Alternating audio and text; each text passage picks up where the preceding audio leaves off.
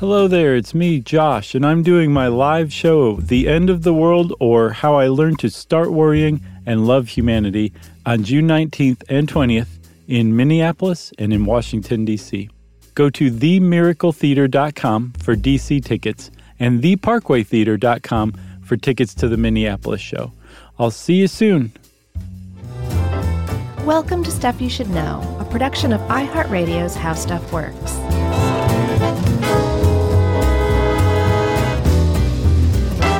Hey, and welcome to the podcast. I'm Josh Clark, and there's Charles W. Chuck Bryant.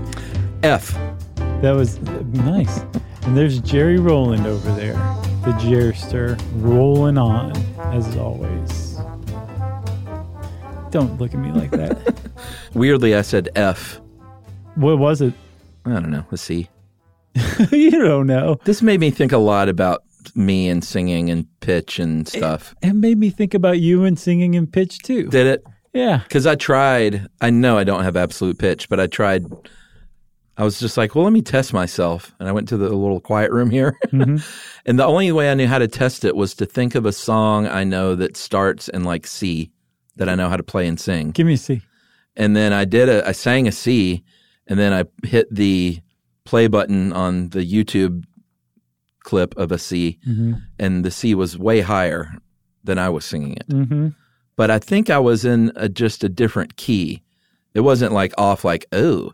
It was like, oh, that sounds like a C in a different octave.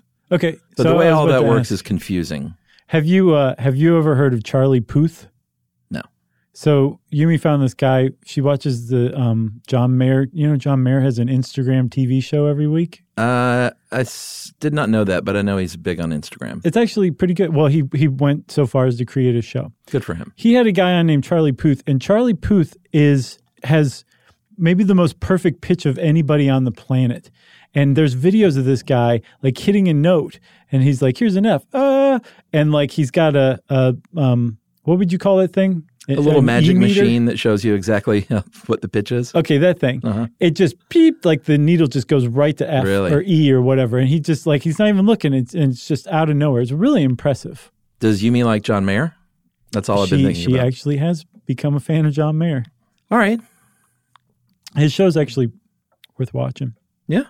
Current mood. Gotcha. Yeah. So we're talking about perfect pitch or absolute pitch. And that is, we're going to define it right away here, unlike us. And that is to do like the Puth does. Puth. I know. Which is if someone says, hit a C with with nothing to compare it to, I can just belt out a C. Right. Or recognize a C if someone says, what note is this? It goes both ways. It's a double-edged talent. It's a double-edged talent. That's what absolute or perfect pitch is. So you might say like, oh, okay, there's some aliens walking around among us, and this is how they show themselves. They're able to produce a note at will, right? Yeah. But really, if you step back, and the Grabster put this article together for us, he did a good job. He did.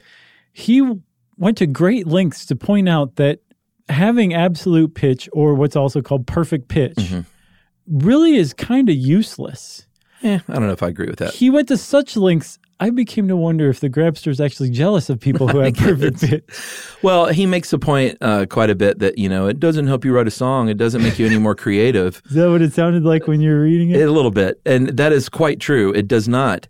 But make no bones about it. If you're a singer in a band, having perfect pitch is an asset. Right. It might be annoying to your bandmates. Right. I saw this video of these two Japanese kids, and it was what annoying things that people with perfect pitch do. Oh, really? And it was this one kid was annoying the bejesus out of another. Yeah, I could see that. That's cute. I mean, it's got to be an asset. I would guess so, sure. Well, let me give you an example of relative pitch that it gives. If you're in the shower, if I'm in the shower and I start singing some Morrissey song, let's say, it starts out pretty normal, but there's some high notes in there. Maybe if I really stretch, I can hit. Once I get to those high notes, I can't even come close. Mm-hmm. The reason why is because I started in a higher key than I should have because I had no reference point whatsoever, and I just started singing. Oh, Big Mouth strikes again. Oh, no, wait, that's way too low. Right. I couldn't do that. I'd be like, that up. sounds perfect. Uh-huh. Yeah. I actually do a pretty good Morrissey. Oh, yeah? Let's hear it. No. Oh. I can't do it right now. My voice is all podcasted out. I'm not going to humiliate myself on air. I'm sorry. I'll do it for you later. In the shower? Yeah. I'll be like, you got some soap here. You have some soap on your arm. Sorry. That's my Morrissey. All right. So we should talk about reference, relative pitch and having a reference point. You can be a great singer and not have perfect pitch. Ed is right in that, like, you know, it's not like, oh, you don't have perfect pitch, you're probably not going to be a good singer, or you do have perfect pitch, right. You're like such a great creator and songwriter. Those don't have anything to do with one another. But if you've ever been to see a vocal group sing, like Starland Vocal Band, never seen them. But Emily, my wife, was in show choir in high school. That's cute. So that's exactly what they did. I believe they had piano accompaniment. Right. Sometimes it was a cappella. But yeah. But if you see an a cappella group, you will almost always see a pianist hit a single note before they start playing and hear that. Or they might have like a Krat tuner, which is one of those little things you hold up to your mouth. Oh, it's like a round harmonica. I heard it was called a pitch pipe. Yeah, I mean, it's a type of pitch pipe. What did you call it? A Krat tuner. It's like that's probably like saying Band-Aid or something. Or Kleenex. A proprietary eponym. Yeah, I think so. I love those. They're all kind of pitch pipes, but this is the little cool round one. It's like a round harmonica. I know what you're talking about. Yeah. And they usually wear it like a medallion around their neck, the choir director. Do they? I've seen it. Okay. Yeah. So they would either blow into one of those pitch pipes or they would hit a piano key, and the choir would all know in their head. They would have that reference point then. Right. It's like, all right, here's where we start with our barbershop quartet song. Right. That's either the first note of the song. Yes. Or the key that the song's sung in. Right. But either way, once they have that and they're like, A or whatever, they can sing the rest of the song in key relative to that note. Right. That alone to me is impressive. So even relative pitch is impressive to me, let alone absolute pitch. Well, I mean, everyone has relative pitch. I guess, but if somebody's like, here's an A, boo, I'd be like, what do you want me to do with that? Oh, I see what you mean. Yeah, sure. You know, I wouldn't be able to necessarily keep up with the rest of the song just because I heard the first note. Yeah, I almost feel like, yeah, but you know the song. So, like, once you have your starting point, you're good. I guess. Yeah, that's a good point. That's a good point. Like, I guess you've I learned could do it and this. practiced it. Yeah. Yeah, no, I think about it. Any schmo could do this. I was in choir, but we always had piano accompaniment, and the piano led the song. Like, I don't remember a single song we did in choir that started with just the vocals a cappella. It was always like a piano intro, so you know exactly where you are. I was just trying to come up with a song that starts out like that. Bohemian Rhapsody. Sure. You know what's funny? I was just thinking of the other Queen song, I Want It All. Oh, yeah. Which I believe starts a cappella. Is that Queen? Mm-hmm. I thought that was a Burger King ad. This is Burger Queen. Oh, yeah. All right. So, relative pitch. That's the deal. I feel like we should cover some more. Like, I feel like the other half of this episode should be tone deafness. We did one on tone deafness. No, we didn't. I swear to God, we did one called Is Tone Deafness Hereditary? And we talked about how in the Philippines, if you sing My Way in a tone deaf way at karaoke, you may get stabbed because people have been stabbed before. I don't remember that one. You don't remember that? Not at all. We talked about tone deafness for sure. So your plan just fell apart. Yeah, but I mean, there's a lot of, I never studied music theory, so I'm an ear learner as far as guitar and all that stuff goes. Did Jerry just prove you right? Yeah. She just faced me? Yeah. But it gets a little like convoluted when you start talking about keys and octaves and half steps and whole steps and stuff like that. The thing that calms me down is when you talk about science, right? So let's talk science here. Okay. When you talk about pitch is all relativity, right? Yes. You're talking about one note in relation to another note. Is that other note higher or lower? That's really what pitch is, right? Mm-hmm. It's the gradations of notes in relations to one another, right? Mm-hmm. Okay. If you look at what you're talking about scientifically, you're talking about a sound wave. So really what you're talking about is the frequency of a note is what gives it its A or it's B, or is it C sharp or something like that? And there is a whole step between an A and a B, but there's actually a half step in between. Okay? You know all this. I do. Okay. How am I doing so far? Am I explaining it right? Yeah, I mean, like if you sit at a piano, a half step is the very next key, whether it's black or white. And a whole step is skipping a key and going to the second key. But I thought there were some stretches where there are two white keys together, and that was a full step, which are called natural tones. There's no half step in between those notes. That's not how I understand it. That's the piano demo I saw. Oh, yeah. And the other thing that struck me too, I never knew this before ever. So, like there's a B flat and a C sharp. Or actually, I think it'd be a B sharp and a C flat, same note. Yeah. What the whole reason those things exist, and it's a half note, sharp or a flat is, but the whole reason it exists is to tell you which way to go on the scale, up or down a half note. Yeah, like I'm trying to think about in band, you can play an A, and if you move that up one bar, that's an A sharp, but that's also a B flat.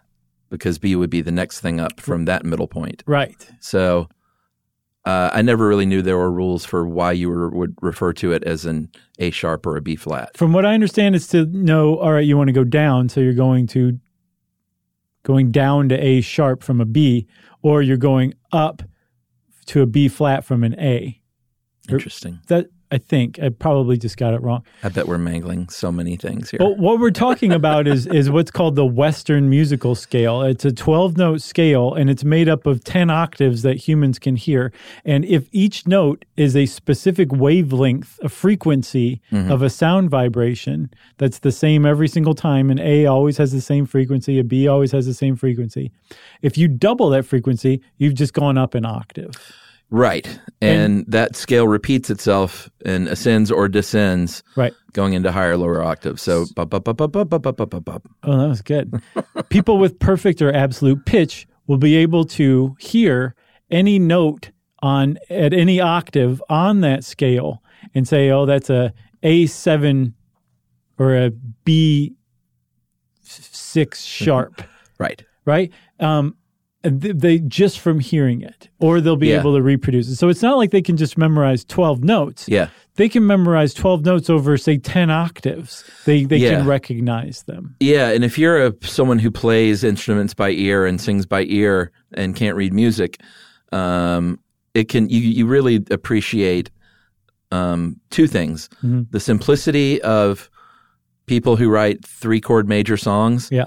And then the complexity, even though it's frustrating, of like an Elton John. So like if I sit down to play guitar to an Elton John song, I'll look up the chords and the words, and 9 times out of 10, I'm like, I don't even know this chord.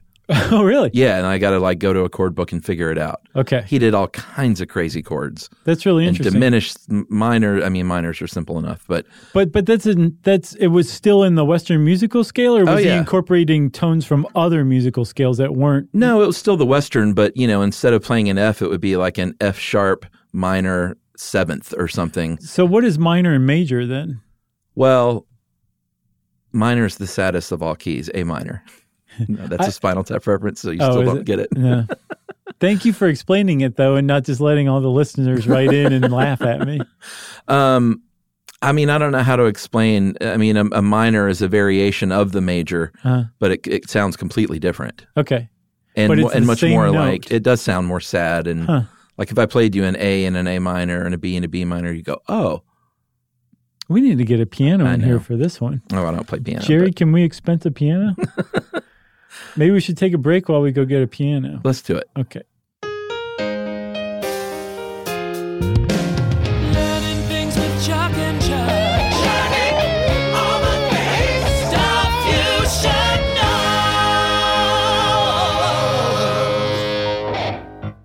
Learning stuff with Joshua and Charles. Stuff you should know. All right, so one thing we should say, Chuck, when we're talking about absolute... I'm sorry. Absolute. Do you feel like people are keeping up with this, or are we just throwing out so much random information? A little of both. I think that music majors are really just like, oh, guys, good Lord. Nobody likes them anyway. But for normal people, you think that they're like, oh, okay, now I understand what pitch is? Because that's really the goal here. A little bit. We're not explaining anything to music majors that they don't already know. Yeah, that's true. And we're actually mangling the stuff that they do know.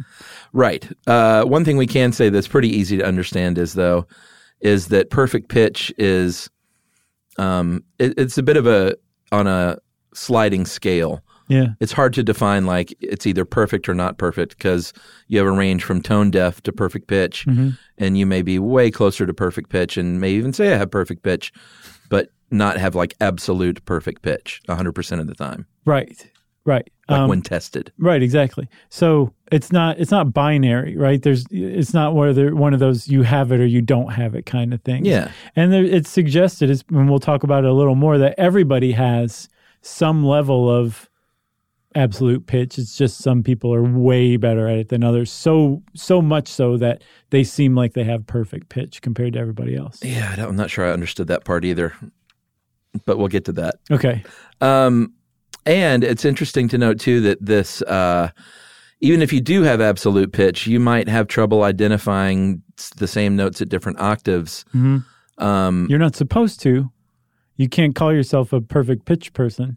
Yeah, I guess so, right? Yeah, you have to hang your head in shame. But that's tough. Identical notes at different octaves are tough, and it results in some weird phenomena like the Shepard tone, which is really neat. Yeah, it is. If you've ever been to a Christopher Nolan movie, specifically Dunkirk.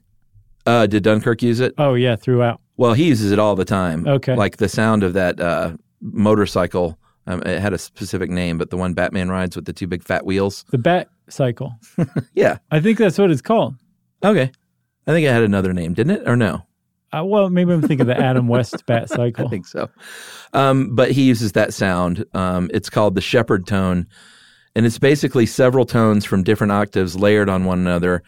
The highest tone gets quieter, the middle tone stays loud, and the bass tone ascends in volume. And if you play them all together, it's this mental trick that your mind can't process, and it sounds like something that's either going up or down into infinity, basically. Right, but it's really just the same thing on a loop over and over again, but it sounds, clearly just going up and rising in pitch constantly for infinity. Yeah, and it's really interesting. Really tension creating. Yeah. It really puts you on edge. Yeah. Not like nails on a chalkboard on edge, but more like what's going to happen. Exactly. It's just this pitch is still going higher. Exactly. And shout out to Roger Shepard from Stanford. He's a psychologist in 1964 who, I guess, discovered this audio illusion. Also, another shout out to Diana Deutsch, who was a researcher for audio illusions, which are really interesting. It's like the sound version of an optical illusion. It's pretty cool. And it reveals a lot about how the brain processes information.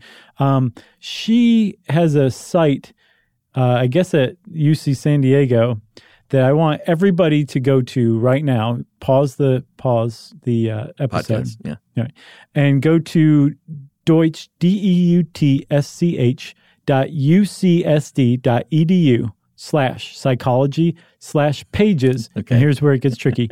.php $i equals 212. Why didn't you get a URL shortener for that? I don't know. Just do it and thank me later. But she has these audio clips that show how when you hear something spoken over and over again enough times, the same thing over and over again, it turns into music to you. It turns into being sung. Interesting. And the way that she has it laid out and demonstrated, it is the most mind-blowing thing I have heard in ages. Yeah. I loved it. I went right out. I was like, you got to hear this. And it's She's like, I'm watching John Mayer. Shut up. Right. John Mayer's talking. Who sings better than him? This Diana Deutsch lady. Wow. I'll have to hear that. That's pretty cool. You're going to love it. Yeah. You will love it, Chuck. Awesome. Okay. It has really nothing to do with perfect pitch, but it is just kind of one of those things where it's like, this is worth mentioning to the world. Okay? All right. So there's this guy named Nicholas Slonimsky who's a composer and a music lexicologist and a conductor. He wrote in his autobiography about having absolute pitch. Basically how like he kind of, it was a party trick when he was a kid. And then when he went to school, to music school, of course, he kind of thought his S didn't stink because he had perfect pitch and they didn't have to work as hard. And he was a little snotty about it, I think, from what I gather from Ed's summation. Yeah. And apparently while he was off just like, I've got perfect pitch, all his classmates are actually busting their butts and working hard. Sure. And actually writing really good music. And he fell behind and was like, how could I be falling behind? I have absolute pitch. Right. And he was just leaning on that too hard. He was. So he had kind of a moment of inspiration where he's like, oh, I actually have to put in the work too. And I think this is where Ed was kind of getting that it doesn't actually help. Right. It's good. It's a neat thing to have. You can't write your own ticket, though, in the music business. Right. Because you have perfect pitch. It doesn't help you be any more creative or anything like that. And as a matter of fact, Slominski points out in that autobiography that there have been plenty of people who are just master composers, like Tchaikovsky and Wagner, were both, neither one of them had perfect pitch, and yet you'd be hard-pressed to find somebody who's like, those guys were hacks. Sure. You know? They were pretty good, and they didn't have perfect pitch. So you can do quite well in music and not have perfect pitch, especially if you have one of those little round harmonicas you were talking about, the Lenny Kravitz harmonica. A pitch pipe. It's hard to tell how many people have perfect pitch. You hear 1 in 10,000 a lot, but as Ed points out, it's kind of hard to find any reference for this that really is accurate or legit. Yeah, I think he ran into that same thing where you see the same info on the internet in the same way everywhere. It means that it's probably not real. I think so, because it's got to be more than 1 in 10,000. Well, he said he found one that's found about 4% of the population has it, so it'd be 400 out of 10,000. Right. 400 times greater than the what was previously thought. That's right. And you are more likely to have, and this is where it gets interesting of like, where does it come from, nature or nurture? You're definitely more likely to have perfect pitch if you start your training in music before the age of 6. Yeah, there's a critical period for the brain where it's just mush waiting to be molded into smarts. So things like language, foreign languages, music, basically anything you can think of that requires talent that not everybody can do kind of falls into that critical period where if you start to learn that early on before age 6, you're going to be able to learn it way easier than somebody who's an adult trying to learn it. Yes. And so perfect pitch shows up way more frequently in kids who have musical training and exposure specifically to the Western music scale at an early age than it does to people who were not exposed to it. Yeah, and also if you speak a tone language fluently and definitely natively, you're more likely to have absolute pitch. And tone languages are, we have a little, I mean, every language has a little bit of that when people inflect in English different things, different tones that can be different meanings. Oh, really? Oh, really? Oh, really? That was good. That was a good Morris. But we have nothing on like Mandarin Chinese or Cantonese. These are real tone languages where your tones can indicate, like the same word can have 5, 6, 7 different meanings depending on your tone. Really interesting. Yeah. So people who speak tone languages are more likely to have absolute pitch than people who don't speak tone languages, right? Yes. Okay. So that raises a really good question then. There's one other big clue here. And just because we have the clues doesn't mean we figured it out. I don't think we said there is still no full understanding of why some people have absolute or perfect pitch. Yeah. But it also appears more frequently in the population of people with autism. Right. They tend to have more frequency of perfect pitch than people who do not have autism. Yeah, and the same with, I know it correlates to like supposedly photographic memory, if that's a thing, synesthesia, which we've talked about. Yep. And Billy Joel's a synesthete. So, is he? I didn't know that. Yeah, so that might have something to do with his abilities. So actually two explanations I saw for people with autism is that it's believed that they process information piecemeal rather than wholesale, which would explain rather than interesting. hearing like the whole musical composition, they hear the individual notes, so it would be easier for them to be acquainted with the individual notes. Oh, that makes sense. Or they just are more developed. Their sensory input is way more developed than people without autism. Those are the two competing theories for why people with autism have perfect pitch more. Interesting. Yeah. All right. Well, the whole question that we talked about, is it nature or nurture? That's sort of a debate that's still going on. And it's hard to study this stuff universally. First of all, this seems to apply almost exclusively to the Western music scale, I think so. right? Because that's what you're doing. You're saying that's an A, that's an F. Here's Right. an F, here's an A. And what you're talking about are the notes on the Western music scale. They think that people who have perfect pitch can detect notes that are more nuanced than the full step or the half step of the Western music scale. Yeah.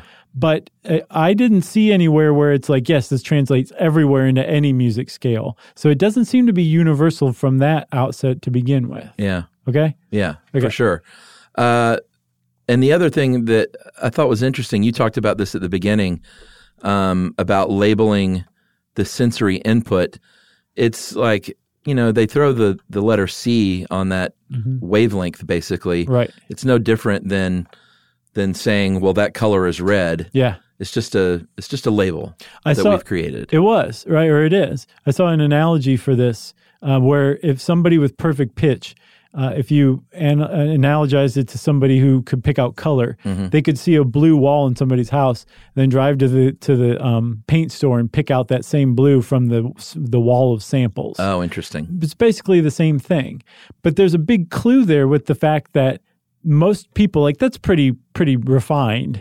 But most people can look at something and say, that's blue, that's green, that's red, because we were almost around the world to a child trained from a very young age to recognize and identify and name colors. Right. Not everybody gets that kind of training around the world with musical notes. Right. But where they do, like in Japan, where far more children are trained more universally in music, they have found much more prevalences of absolute pitch there. Okay, which makes sense, right? Sure. You're exposed from a very early age. What is an A? What is an F? And Right. you're hitting that critical period.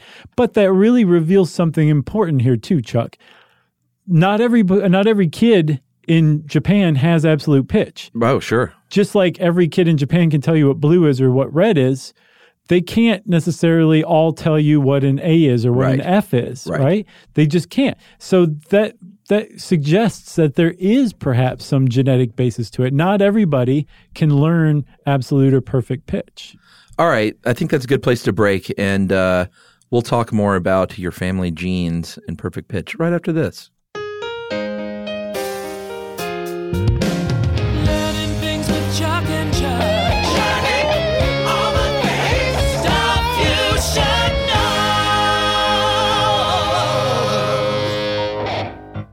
Learning stuff with Joshua and Charles. Stuff you should know. All right, Chuck, you said something about jeans. I'm wearing them. Yeah. You're always wearing them. I'm wearing dad jeans. Are they? They're a little dad jeany. Now, what are dad jeans? Those look like normal jeans to me. That's because we both 'cause of my dad. were cool in the same era, which is 20 years ago. So what, faded is dad jeans? Or No, I think it's a more little the baggier? cut, a Okay. little baggier. I'm just too old to wear straight up skinny jeans. Too old, my thighs are too chunky. Yeah, you know how I feel about skinny jeans. Sure. I like that almost all jeans now are a little stretchy, though. They are. It's like they put elastic in them. Yeah, like every fabric is a little stretchy now, it feels like. I'm like, oh, I'm a size 30. I never knew that. All right, so jeans, absolute pitch does tend to run in families. Okay, so clearly it's genetic, right? Well, no, not necessarily. Like, everything that I gathered here is that we just don't know. There's probably some Right. genetics involved. Yeah. And a lot of nurture involved. That was the old view, and I think it's still kind of predominant that this explained absolute pitch. If I may take this one, Yeah. that you were born with the genetic propensity toward absolute pitch. Yeah, like if you're Lucy Wainwright, Yeah. our friend, Sure. and her mom and her dad are both professional singers, Right. The Wainwrights. it's no mistake that Lucy, Martha, and Rufus are all professional singers. Right. But there's a genetic component there for sure. But the other way to look at it, and this is the reason why the nature versus nurture debate hasn't been settled, it's also quite possible that just because Lucy was exposed to music from a very young age, Exactly. including the critical period, it could have nothing to do with genetics and could have everything to do with environment. Right. So the thing that everybody's settled on is it's probably both. Right. That you have a genetic propensity toward it, and that if you are exposed to the Western musical scale at that critical period Yeah. before age 6. Yeah. And then you learn later on, like, oh, my parents will actually be kind to me and talk nice to me if I show off in front of their friends that I Right. can do an A off the top of my head. Then that reinforces that, and that develops into absolute or perfect pitch later on in life. Yeah, is that the part where the child has to see value in it Right. in order to kind of, and I guess that's true with anything. Yeah. If a kid doesn't see value in something, they're not going to work toward that. Right. Exactly. See, neither one of my parents can sing, really. My sister can't sing, but my brother and I can both sing. Oh, I've heard you. It's like angels. And Scott sings better than me, of course. Oh, I know. I mean, does that go without saying It's at this point? Scott. It's interesting, though, how that works, because we weren't super exposed to music either. Right. A little bit, but not like my parents weren't big music people that were like, oh man, we got to listen to this record. Yeah. Hey, Chuck, check this track out. Yeah, that just didn't happen. So we were discovering music on our own. But I wonder if my brother gave me the nurture side Maybe. because he was singing and we were in choir and he was giving me records and stuff.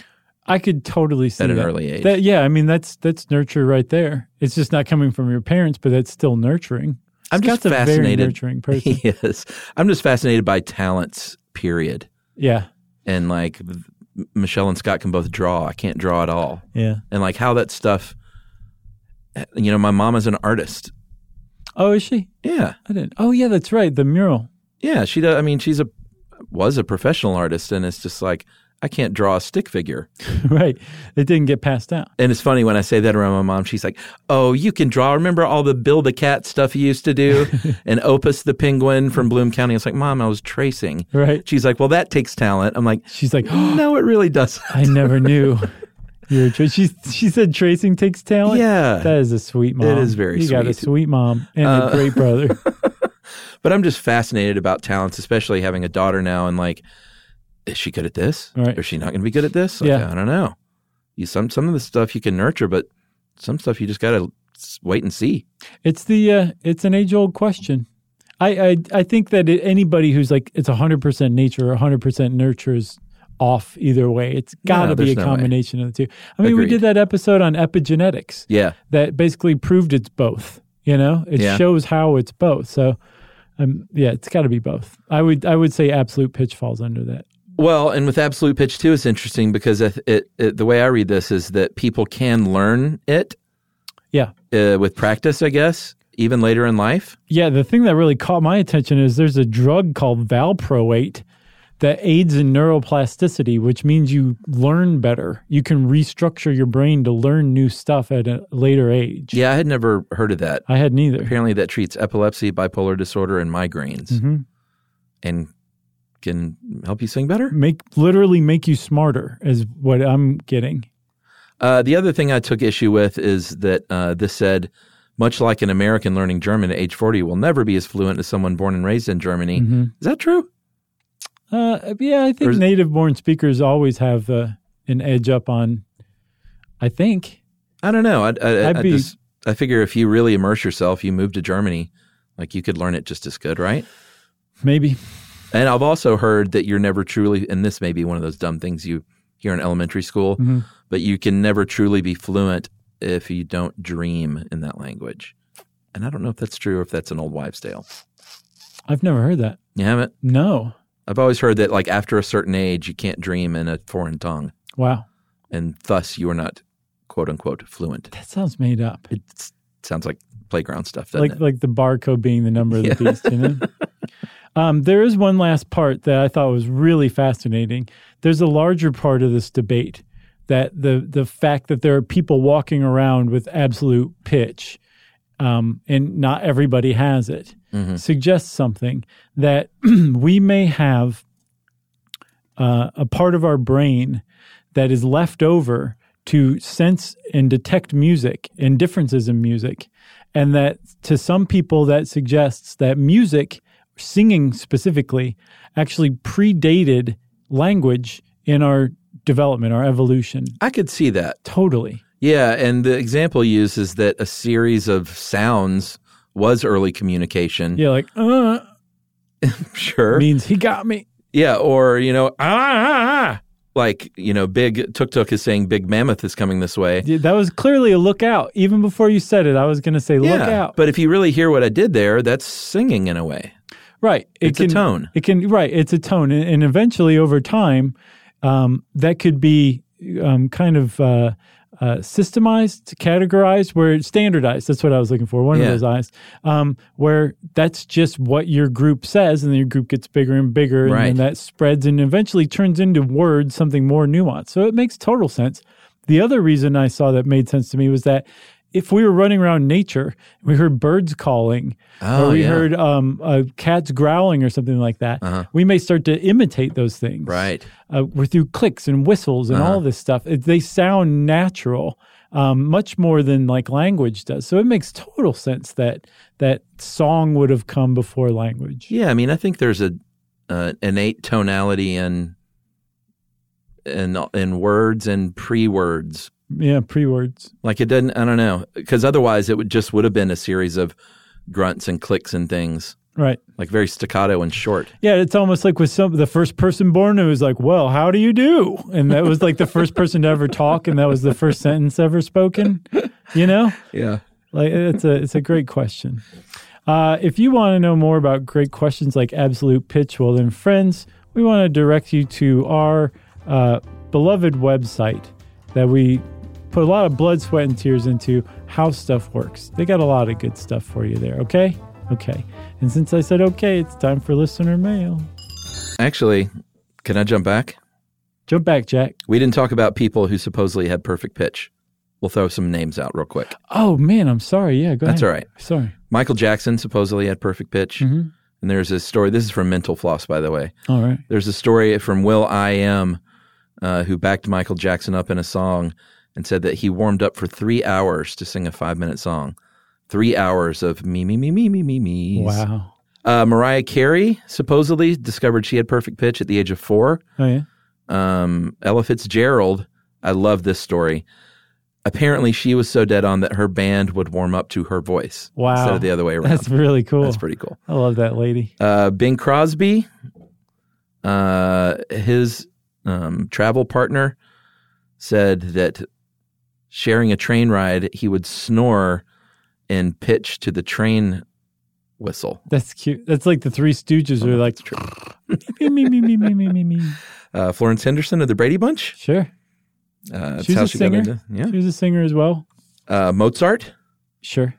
They assume Beethoven, although that was never on record. Paul Schaefer. Sure. The world's most dangerous band. Yeah. Jimi Hendrix. Okay. As the story goes, Hendrix, when he was first learning guitar, could not afford a guitar tuner. So he would go to a music store, strum the open strings, and then go back and like tune it to what he remembered hearing. Wow. Pretty good. And he learned guitar at like age 9 or something, or maybe even younger, right? Young. Yeah. And then Yanni. And Yanni was even tested on Dateline, someone playing random keys, and he nailed it apparently. Of course, it's Yanni. Yeah. I always confuse Yanni with Zamfir. Oh, well, one was a pan fluter and one was a Pan flute. Greek god. I thought they both played the pan flute. No, Yanni is a composer of big flowery arrangements. Okay. He may pan flute it up every now and then, but I don't think that was his main jam. He wasn't shy with the pan flute, but I gotcha. All right, well, I think I already said the listener mail thing, so let's jump right into it. Yes. All right. So this is actually, whoa, Chuck. Before we get into it, let me add something here. So you remember our friend Lowell Hutchinson, who sponsored our elephant for us? Yes. Well, Lowell didn't include the name of her shop that she donates 20% to the David Sheldrick Wildlife Trust. Okay.